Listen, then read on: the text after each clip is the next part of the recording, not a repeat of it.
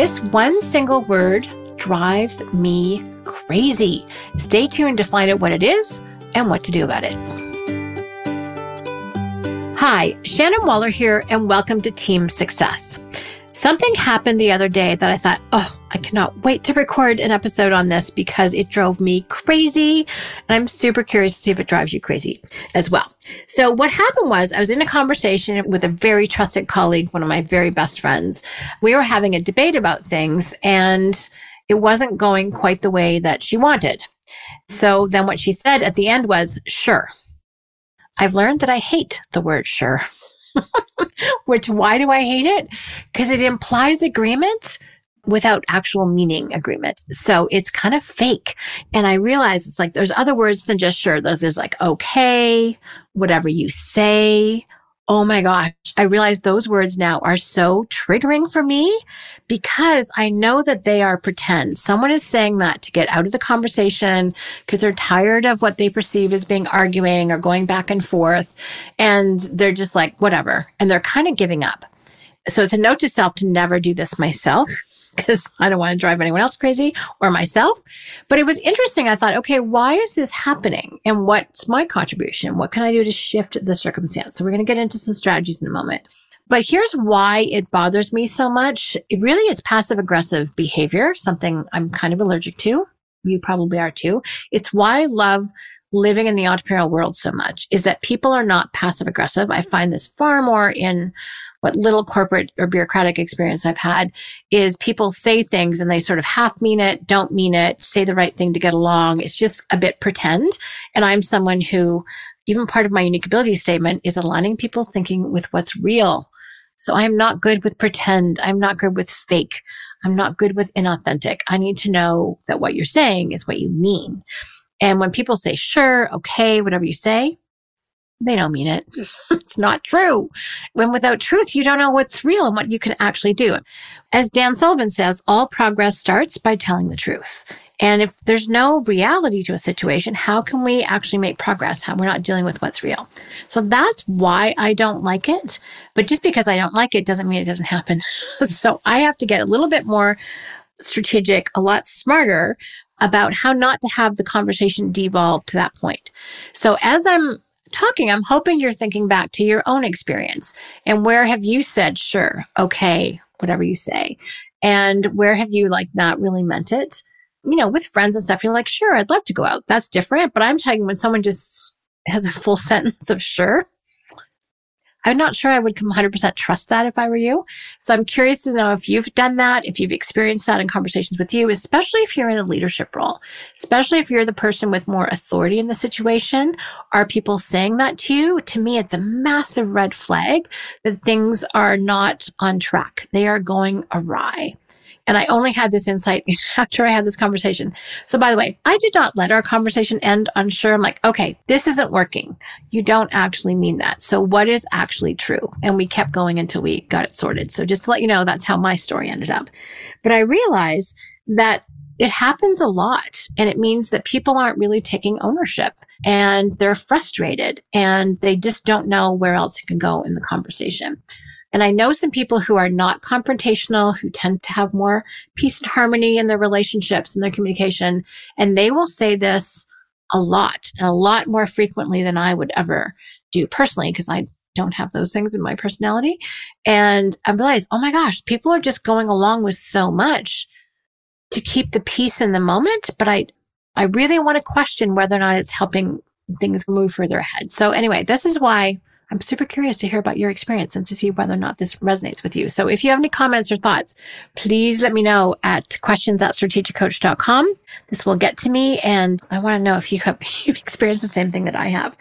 So if you are in this circumstance, then what's happening and what can you do to change it? If you're committed to progress, if you're committed to actually taking effective action, if you're committed to teamwork and hearing other people's points of view, if something ends up in this it's kind of like an off-road, not a good one. If something ends up in like a little eddy and it's not going to go any further, how can you get things back to mainstream? So how can you create an environment where people feel free to go, okay, I'm not 100% aligned with this, but I don't seem to be getting my point across. That would be pretty clear communication to you. Like I would ask myself, am I open to hearing that? Because clearly that's what's happening. I'm now going to be totally tuned to listening for that. If someone says, sure, I'm like, sounds like we're not quite on the same page, but you're getting frustrated trying to get your point across. Is that true? And when I say it that directly, a lot of people would have trouble saying no. They'll be like, actually, yes. I'm like, okay, good. Let me listen more generously. And that's also what occurred to me in terms of a strategy is our fabulous coaching from Collaborative Way. Brilliant book. Highly recommend you have it on your bookshelf and read it, because step number 1 is speak straight. Number 2 is to listen generously. And if someone is trying to speak straight and I'm not listening generously, it will kind of end up with sure. So I realized, I probably need to listen more generously. So that's a great strategy. You're actually addressing the communication, not just the issue. So it means taking that step back and go, oh, we're actually not in a good communication situation right now. So back away from the issue for a moment and then go, oh, okay, it sounds like we're not on the same page, aligned, whatever language you like to use. How can we go about this differently so we can actually have a creative, productive conversation? You probably know I'm a huge fan of Patrick Lencioni. And one of the most important stages of development for a team is that they don't have fear of conflict.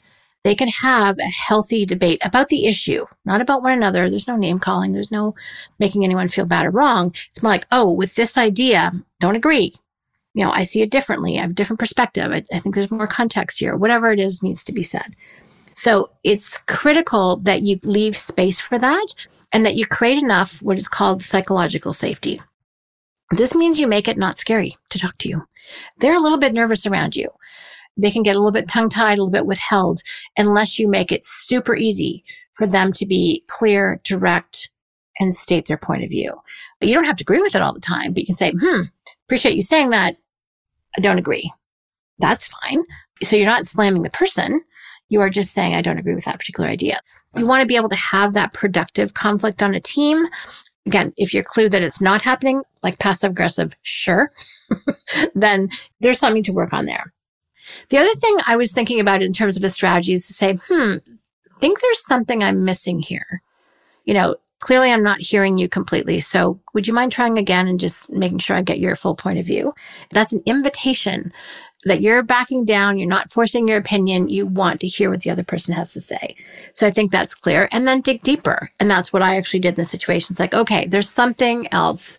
Tell me more about that. What am I missing? What am I not hearing? Why are you so convinced about this other point of view? And then we ended up working it out, which was awesome. Now, I also want to address the issue if you are the person who says sure. This is a little bit of, reflection for yourself. How are you thinking about things? How are you feeling in the situation? Are you owning your own seat? Are you owning your own position? Are you distracted? Are you committed to making something happen? Are you just putting in time, warming your seat? However you want to articulate that. And if you do, and I'm going to strongly encourage you to own what you're up to and the conversations that you're in, then speak up and say, hey, could you listen generously? Because there's some things that I want to get heard on. And I just need to know that you hear me. You don't have to agree. I just want to know that you hear me. And then any, frankly, decent leader is going to go, oh, okay, you want me to listen generously. That's my clue to shut up. That's my clue to listen and to ask questions and to make sure that I fully understand. And all good leaders that I know do this and do this well. And they take, pride isn't quite the right word. It's important to them that they operate this way. So that's another good clue. But I also want to make sure that you take responsibility for making sure that your point gets across. And you're looking for the long-term good, the long-term peace and harmony in the situation, not just the short-term. Because at least I know this is kind of how to bridge personality difference. Some people are very, in DISC, it's called dominant, driving, doer personalities. They're not trying to run roughshod over you or your ideas, but they just want to get stuff done. And if you're quiet or you're sending out subtle signals and they're missing them, it's true, they're missing them. So you might need to throw up a bit more of a flare to say, hey, I think there's something else we might want to take into account here. And they're like, oh, what? And then tell them.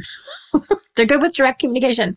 What you think might be harsh is for them just clear. And they appreciate that. I know I do. Some people have been so subtle and they've said things. And I'm like, what? That's what you were thinking this whole time? I had no idea. Now, I have tried to expand my bandwidth and widen my antenna, and I'm pretty good at it, but I still miss stuff, especially when someone's very different. So I look and listen for all of those clues and those cues, but it's not easy. If you can do your 100% and they do their 100%, you will at least meet in the middle.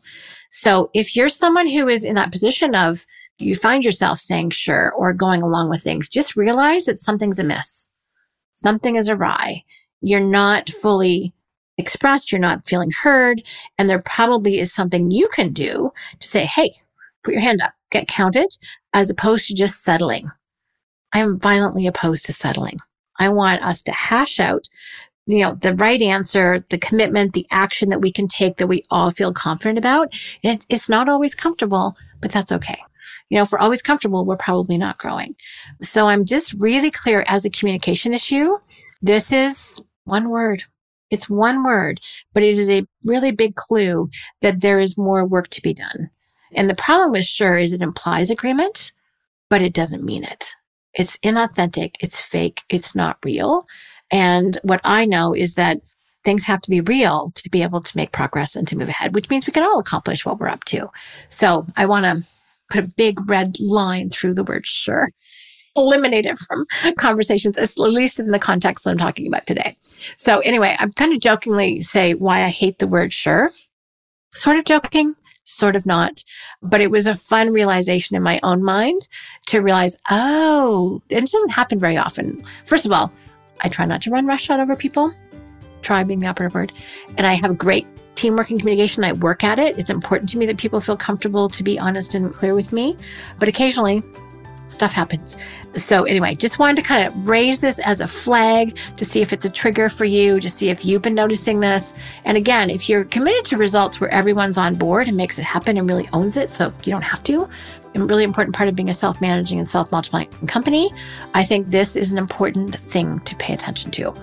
Okay, that's your thought for the day. I hope you've enjoyed this conversation. If you have any questions or comments, please let me know at questions@strategiccoach.com. I'm super curious.